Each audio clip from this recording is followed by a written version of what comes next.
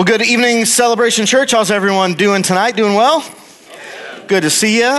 Good to have everyone at our campuses in Stevens Point and Appleton. Welcome to our Wednesday night Bible study.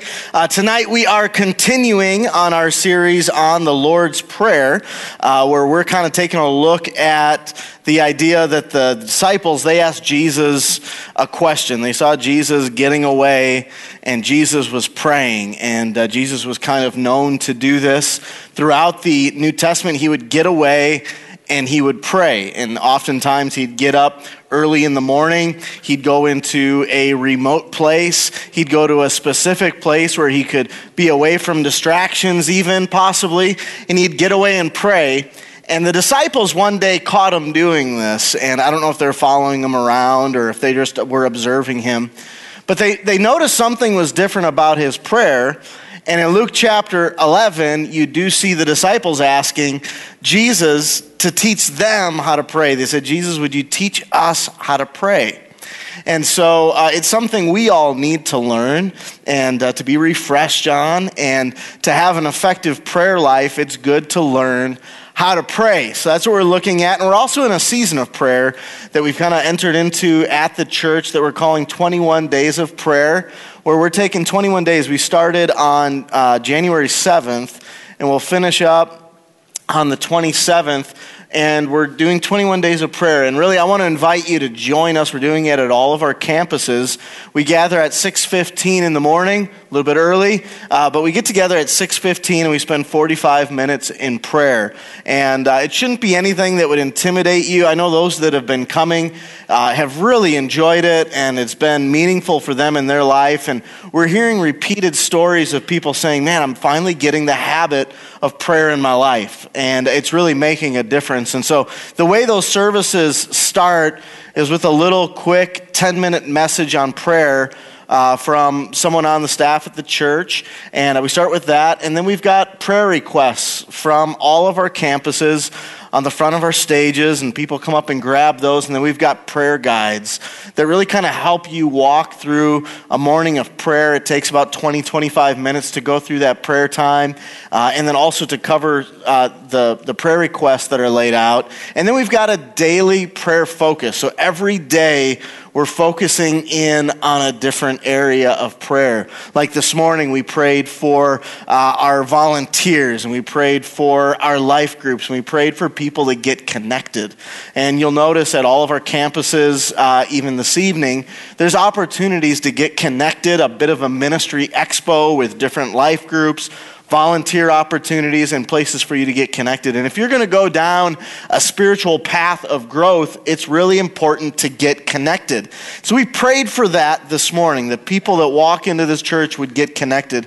We prayed for people that volunteer in the different spaces. There's ushers, greeters, people that volunteer in kids areas, all these different places in the church. We prayed over the people that do that and those that walk into the church, that they would see a friendly, smiling face. We're kind of coining our volunteers the dream team. And actually, Pastor Ben, our youth pastor this morning, gave the message, and it was a exhilarating message on the dream team from Basketball Olympics, if anyone remembers that. And it was a good little message about the dream team, these guys that got together and played basketball. Anyhow, great messages every morning, and then only on Saturdays we gather at 9. So you're welcome to join us, even if you've not participated with it. We would encourage you to join with us and walk through that season of prayer. And so on Wednesday nights in January, we're walking through the Lord's Prayer, which breaks down really 7 different aspects of prayer that if we integrate those into our prayer life, we're going to have a more robust, theologically accurate, we're going to have a better prayer life. And so that's what we're diving into during this time. And the Lord's Prayer isn't so much as what to pray, even though we pray it and we say it on Sunday mornings with churches from all over the world for decades upon decades. People have been praying this prayer, and it's a cool prayer to pray. But it wasn't so much what to pray as it was how to pray. So we're walking through that. And people have been forming great habits. And it's a great time to do this. It's the new year where we like to jump in and create new habits. And I don't know about you, But there's kind of two different types of habits in the world. There's habits that tend to just roll downhill like a snowball gathering speed, and those tend to be the bad habits in life, right? And we're all experts at having those bad habits. Like, I don't have to try hard to eat everything that's put in front of my face. Can anyone relate? You know, we don't have to try hard to not exercise. We don't have to try hard to not do our homework. We don't have to try hard to not have positive, healthy relationships in our lives. Those things come pretty naturally to us. But it's the uphill habits that take some work. And spiritual disciplines are like that. It always takes a little bit of effort. It takes some work. And so developing a habit of prayer doesn't happen on accident. It happens because you make the decision to start praying. Aristotle has this quote. He says, "We are all what we repeatedly do." You really are the sum total of the things that you do over and over again in your life.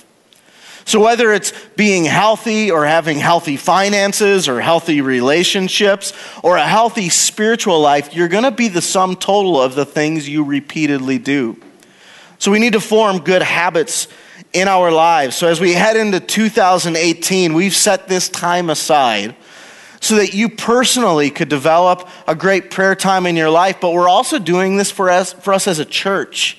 We really do want to see our communities transformed, and we know that God has always worked through his people, and God responds to prayer. He's called us to pray, and it's what we're doing. So that's what 21 Days of Prayer is all about. It's about seeing our communities transformed, about seeing people meet Jesus and to be transformed by his love. So we would ask that you join us. If you've got a free morning, if you can get up a little bit earlier before work, we promise we'll get you out of here in time to shove off at 7 o'clock. And if it just doesn't work for you, you can go to our website and our prayer guides are on there. And then we've also been fasting. And let me encourage you, if you've never fasted, to consider fasting. A lot of us have entered into this time of prayer along with fasting. And fasting is kind of this idea of making room for God in your life.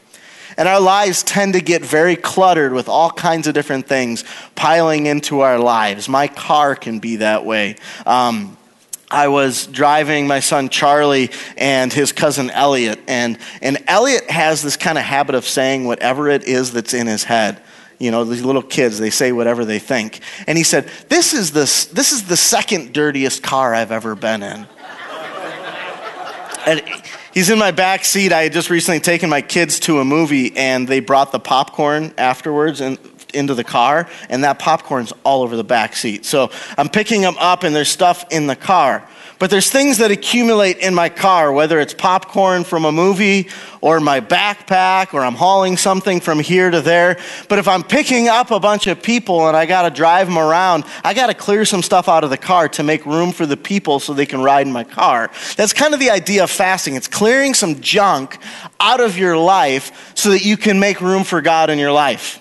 And that's what we've been doing. We've been fasting, and really it's an amazing time where you can take all of these desires that tend to grab you, or all these distractions that tend to be in your life, and you take it out by giving something up. Maybe it's food, maybe it's candy, maybe it's caffeine, maybe it's giving up Facebook or something like that, and giving something up to make space for God in your life. So we've been entering into that as well. And so if you're going to grow in your life, it's important to get your focus on God, and prayer and fasting is a great way to do that. So we're kicking off the year in that way. Romans chapter 12, out of the Message translation, says this pretty cool. It says this. It says, fix your attention on God. You'll be changed from the inside out. So if you want to fast forward to the next verse, Romans chapter 12, verse 2. They don't have that one? They only have verse 1. All right. Verse 2, just trust me in this. It says, fix your attention on God. The next sentence is, you'll be changed from the inside out. A lot of people, they try to change their lives by going after all of the external things in their life. thinking that's going to fix their life. But the Bible says that the way you change is from the inside out. And the way that happens is by fixing your attention on God. One of the best ways to do that is to develop a good prayer life, to develop habits in your life like fasting, like reading your Bible. These things will fix your attention on God so you can be transformed from the inside out. It goes on to say, readily recognize what he wants from you and quickly respond to it. Unlike culture around you, always dragging you down to its level of immaturity, God brings out the best out of you, and he develops well-formed maturity in you. If you want to be mature, if you want to grow in your life, it starts with fixing your attention on God. And that's what we're inviting you into. So we really do ask that you join with us. Pick some mornings and join with us here at the church. You won't believe the transformation, the healing, the answers to prayer that will come into your life during this time. And we've been repeating this idea of pray first, of what would our lives look like if we would just kind of live with that motto of pray first, that before our feet hit the ground, before we eat a meal, before we let our kids run off to school, before we have a meeting with somebody at work, but what if we would pray first? And so that's what I'm encouraging you to do. If you don't remember anything from this series, remember the idea of pray first. It's this idea of putting God first in our life. And that's Christianity. It's reordering your life so that God has first place. In fact, it's the first 4 words that we read in the Bible. Genesis chapter 1 says, in the beginning, God. That in the beginning, God creates. It's the beginning of everything is with God. In Exodus chapter 20, we see it in the 10 Commandments. It says, I am the Lord your God who brought you out of Egypt, the land of slavery. You shall have no other gods before me. The word gods means loves or passions. And God's not against you having other loves or other passions in your life. In fact, those are great things. Those are gifts from God. He's just saying, don't have those things in front of me. Put me first. And by praying first, it's a great way to prioritize God, to put him first, to reorient our life. So tonight, we'll continue digging through the Lord's Prayer. So to quickly recap, we started this 2 weeks ago, and if you haven't been here, if you missed any of those messages, 2 weeks ago we started the Lord's Prayer, going through the first couple aspects of it. Last week we covered a few more, and tonight we'll jump into one more aspect of it. So just quickly, this is kind of how the prayer is broken down to teach you how to pray. The first line in the Lord's Prayer is, Our Father in heaven. So it's about connecting with God relationally. The first thing that Jesus changes when it comes to prayer is that we can approach God like a father, which is totally new. So when the disciples are asking Jesus, how do we pray? This is a brand new concept to them, and it might be a brand new concept to you. A lot of us, we came from religious backgrounds where we thought, we need to have a mediator if we're going to connect with God. We got to go to a priest. We got to go to somebody that can help connect us with God and pray on our behalf. But Jesus says, no, we can go to God like a child goes to his dad, that we can go to God confidently as sons and daughters and approach the throne of grace for the needs that we have in our life, and that God answers prayer.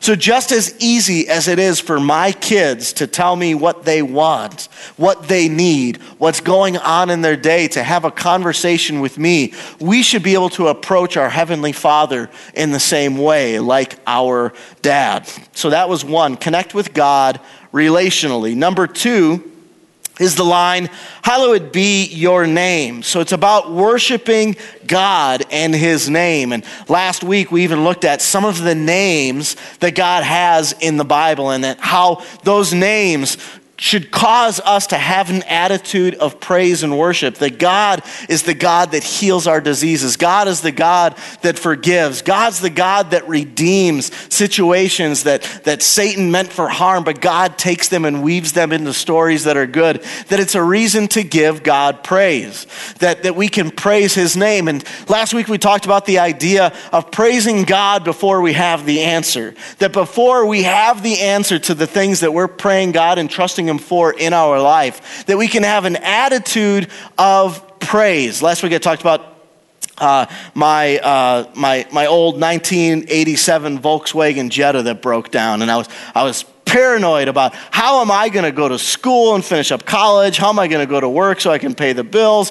How am I going to do any of this now that my car's broken down, isn't working? And when I called my mom and she said, we're going to give you the 1996 Dodge Intrepid, which I thought was the pinnacle of all automobile creation, I knew that the Intrepid was on its way down to Oklahoma, and I knew everything was going to be okay because Mom said the Intrepid was on the way. And I had this sense of relief inside of me. And that's the idea of knowing that God has got the answer for you, that it is on its way, and we can have an attitude of praise towards God.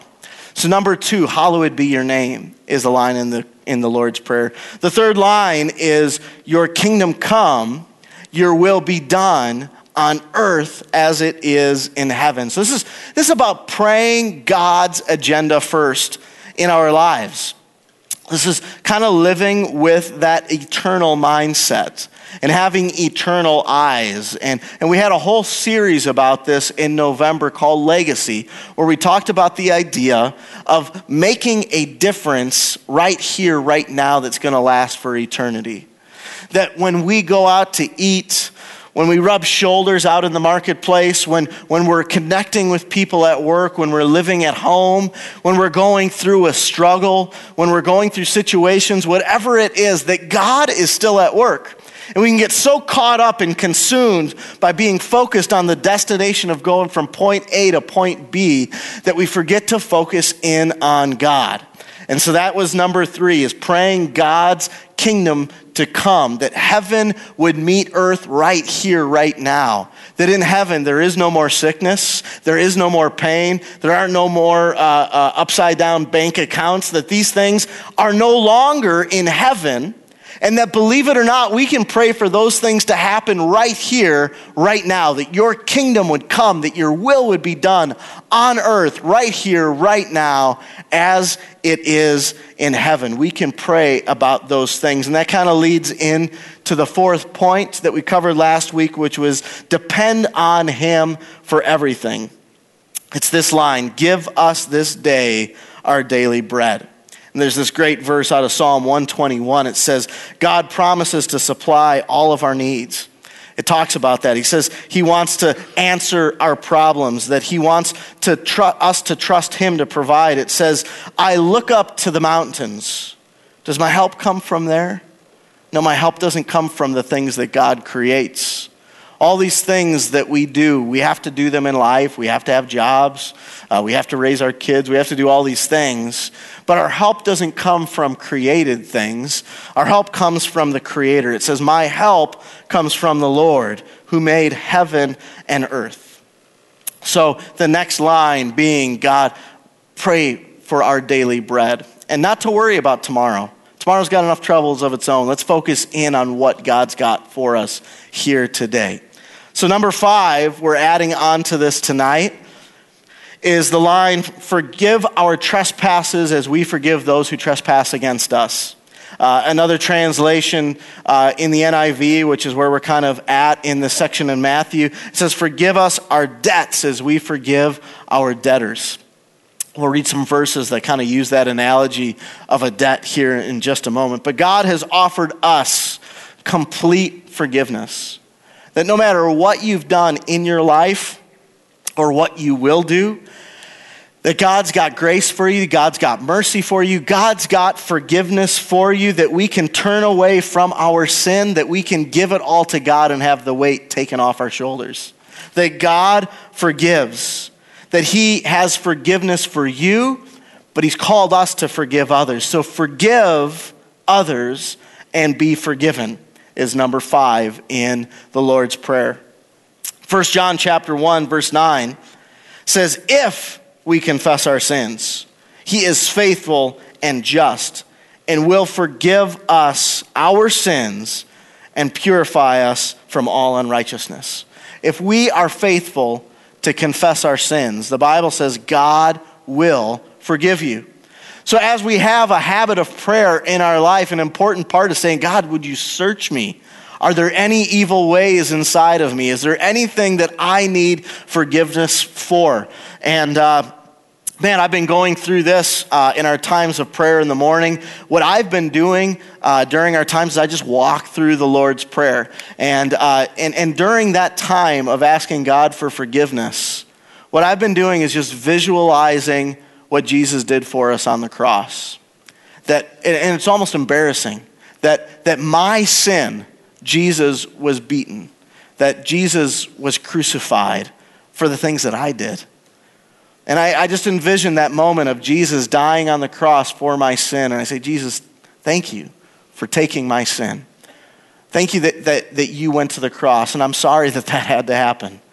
But thank you for your forgiveness and your mercy and your grace towards me. So he repeats through the Lord's Prayer this idea of forgiveness. And we read it in verse 9, the Lord's Prayer. It says, this then is how you should pray. He goes through these different points. Our Father in heaven, hallowed be your name, your kingdom come, your will be done on earth as it is in heaven. Give us this day our daily bread and forgive us our debts as we have forgiven those who have our debtors, and lead us not into temptation, but deliver us from the evil one. And there's a lot of mind-blowing thoughts that Jesus could have reiterated, that he could have underscored as he was going through the Lord's Prayer. Like it was a radical thought in that day that we can approach God as our Father. He could have reiterated that point for the disciples. He could have underscored the idea of the kingdom coming, that his will could be done right here, right now. That the things that are broken, the things that aren't as they should be, that we could pray that God, as things are in heaven, bring those things right here, right now. He could have underscored that point. He could have underscored the thought of God providing for you, that he's got daily bread, that whatever you need today, God has. But what he underscores is in verse 14, if you can put that up. It says, for if you forgive other people when they sin against you, your heavenly Father will also forgive you. Next verse. But if you do not forgive others their sins, your Father will not forgive you your sins. So Jesus jumps back into that idea of forgiveness and says, but if you do not forgive others their sins, your Father in heaven will not forgive you. This is Christianity 101, forgiving people. See, there's a condition to God forgiving you. There's a condition to God's kingdom coming. There's a condition to these things that are in heaven being right here, right now, to daily bread being provided for you.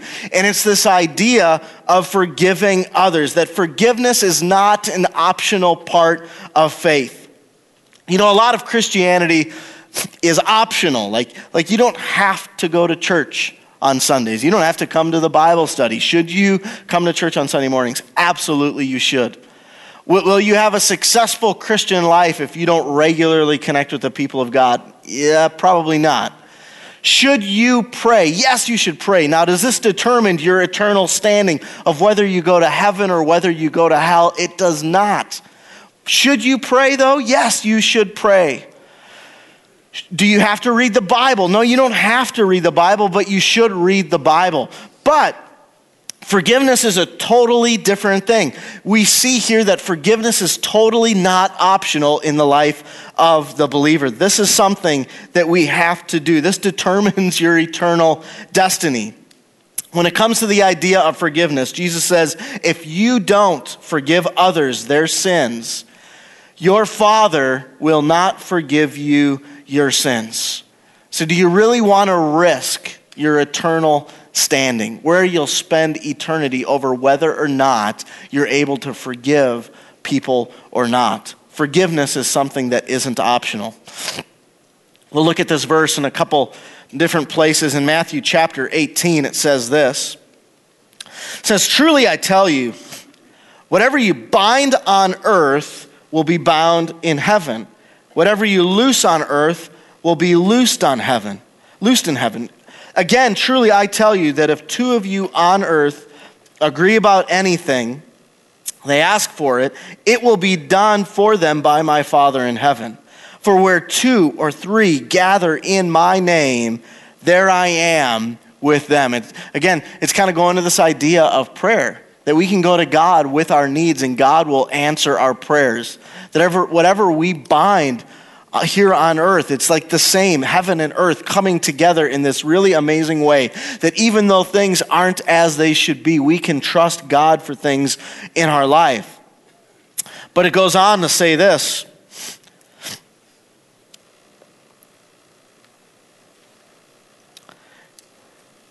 It goes into the parable of the unmerciful servant. So it's this continuing of this idea of how prayer changes things.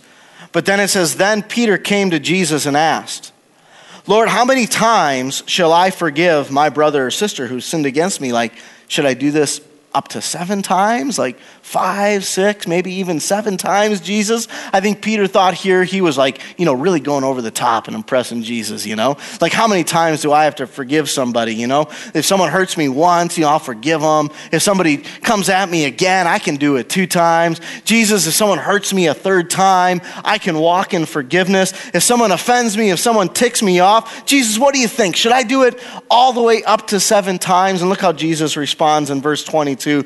Jesus answers, he says, "I tell you, not 7 times, but 77 times." How many times do I need to forgive somebody that ticks me off? Jesus says, you need to do it 77 times. And I don't think it's even so much about the number here, but Jesus is giving us more of an idea of a lifestyle. That it's something you're going to have to do over and over and over again. That we're going to have a lifestyle of forgiveness inside of us. That it just is something that never ends. We always will have to forgive. So it goes on and says, "Therefore, the kingdom of heaven is like a king who wanted to settle accounts with his servants. As he began the settlement, a man who owed him 10,000 bags of gold." This is about 20 years of a Greek laborer's wages. This might be probably somewhere in the neighborhood of over $1 million. So he owes this great debt of over $1 million. So he owes this debt of 10,000 bags of gold. And since he was not able to pay, the master ordered that he and his wife and his children and all that he had be sold to repay the debt. At this, the servant fell on his knees before him. "Be patient with me," he begged, "and I will pay back everything." The servant's master, it says, took pity on him, and he canceled the debt and let him go. But when the servant went out, he found one of his fellow servants who owed him 100 silver coins. This is 100 denarii is the currency of the day. This is about a day's wage. So he owes him, about a day's worth of pay. And so he owes him just a little bit of silver, about a day's worth of pages of pay. And it says he grabbed him and began to choke him and said, "Pay back what you owe me," he demanded. And this fellow servant fell to his knees, probably because he was getting choked out. He falls to his knees and he begged him. And he said, "Be patient with me and I'll pay it back." But he refused, and instead he went off, and the man had him thrown into prison until he could pay off the debt. When the other servants saw what had happened, they were outraged and went and told their master everything that had happened. Then the master called the servant in and said, "You wicked servant, I cancel all the debt of yours because you begged me to. Shouldn't you have had mercy on your fellow servant just as I had on you?" And in anger, his master handed him over to the jailers to be tortured until he should pay back all that he owed. And then verse 35, scary verse, says this. It says, "This is how my heavenly Father will treat each of you unless you forgive your brother or your sister from your heart.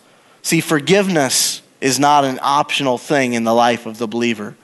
Jesus says, this is how I will treat you, just as that story, the guy who didn't pay back the silver, he gets choked out and hands him over to the jailer to be tortured while he received this major forgiveness in his life. He said, you're no longer forgiven. I'm going to treat you like the guy who threw the guy to be tortured by the jailers. That's how I'm going to treat you. That does not sound good. Can anyone agree? You don't want to be tortured throughout all of eternity. That whatever anyone's done to you is like 100 silver coins compared to the debt you owe God because of your sin. Our sin separates us from God. And praise God that it's not because of how good we are, right? It's His righteousness. We can't be good enough. And praise God that He's merciful. And praise God that He's gracious, that He's slow to anger, that He forgives us of our sin. But we need to forgive others so that we can receive the forgiveness that we so desperately need in our life. God is willing to erase all the sin in your life by the power of the cross, but you need to forgive others. A big part of prayer is asking God for forgiveness in your life. So as you develop a prayer life, let me encourage you to say, God, search me. Are there any offensive ways inside of me? But God, am I holding unforgiveness towards somebody else? It all hinges on us keeping a short list of accounts with other people in our life that have done us wrong. God, forgive my sins as I forgive those who sinned against me. It's called the Lord's Prayer. Looking at this idea in another place in Scripture, Mark chapter 11, verse 22. It kind of goes into this idea of God answering prayer again. It's interesting how answered prayer is connected with this idea of forgiveness. It says this, it says, have faith in God, Jesus answered. It says, truly, I tell you, he has to say truly because we just don't believe it. We have the tendency to believe that God can't move the mountains in our life, that we can't come to God with the things going on in our life. Does God really care about these issues happening? But he says, truly, I tell you, because if anyone says to the mountain, go throw yourself into the sea, and does not doubt in their heart, but believes that they have what they say will happen, it will be done for them. Therefore, I tell you, whatever you ask for in prayer, believe that you have received it, and it will be yours. This is a great description of what pure faith looks like. Now, I don't know if there's anybody in this room that has faith that can move mountains and have them thrown into the sea, right? Like if we did, we'd probably get rid of all the cold weather that we're experiencing right now. We don't have that kind of level of faith, but that's the idea of how faith operates. That if you believe that you've received it, that the check is in the mail, that it's coming, that it's been promised. Jesus said, God said, I will do these things for you. And that we can run to Him in prayer, that we can believe that we've received it, and God will answer your prayers. Jesus says, truly, I tell you, because it's hard for us to get our heads around it. It's true. We can pray about everything going in our life, and God will move mountains in your life. This is the idea of what pure faith is. We can have an attitude of praise before the answer's even here. But Jesus doesn't stop there. It reads on in verse 25. A lot of people will use that section to talk about faith, but skip the next verse. In 25 it says, and when you stand praying, if you hold anything against anyone, forgive them, so that your Father in heaven will also forgive your sins. Jesus is being totally clear here. There's no reading the magic tea leaves in this verse. Like a lot of the Bible, you got to kind of get your head around these abstract ideas of theology or the things happening. This is extremely straightforward. God is saying, if you hold anything against anyone and don't forgive them, that your Father won't forgive your sins. If God's not going to forgive you, He's not going to move mountains in your life. So you got to have forgiveness in your life. If you want to experience God, you need to forgive others. 1 John chapter 4, verse 20 says, whoever claims to love God, yet hates a brother or sister, is a liar. For whoever does not love their brother or sister whom they have seen cannot love God who they have not seen.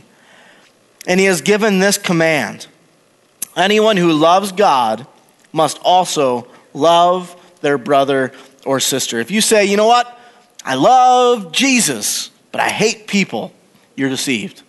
The Bible says you're a liar.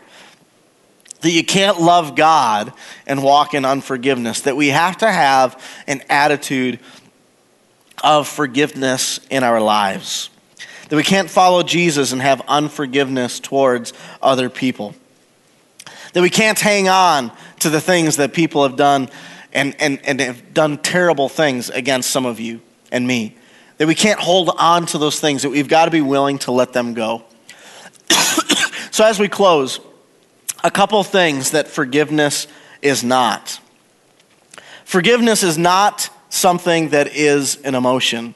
Forgiveness has nothing to do with your emotions. You may struggle with that person that's done you wrong until the day you die.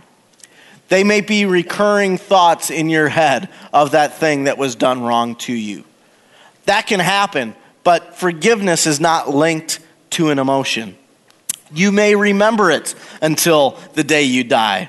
But forgiveness is not giving up on the memory of what's happened. It has nothing to do with your memory. You may remember what that person has done and have it with you until the day you die. That scar may be there. But what forgiveness is forgiveness is an act. It's a determination you make where you say, I will forgive you. I forgive you. I will never use it against you in the future. I will never speak of it again to anybody else. That those things that were done against you, that we let them go. See, forgiveness has a whole lot more to do with your tongue than what it does with your emotions and what you remember. Forgiveness is making a choice that I'm not going to let these things be repeated out of my mouth again. I am going to let it go. And I'm not going to let it define my life.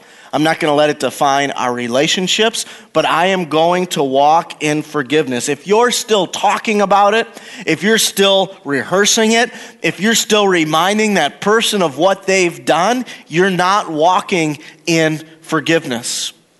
So there's a reason why in the Lord's Prayer that Jesus talks about it, because it is not an easy thing for us to do. Forgiveness is not easy. People will do you wrong. People have done you wrong, and it's going to continue happening into the future. But forgiveness is something that needs to mark the life of the believer. And as we operate in that kind of love, and as we operate in that kind of forgiveness, you'll experience so much freedom in your life when you make the determination, I'm not going to bring this up. I'm going to let it go. I'm not going to talk about it. This is Christianity 101. Forgive us our trespasses. Forgive us our sins. Forgive us our debts as we forgive those that have done us wrong, that have trespassed against us.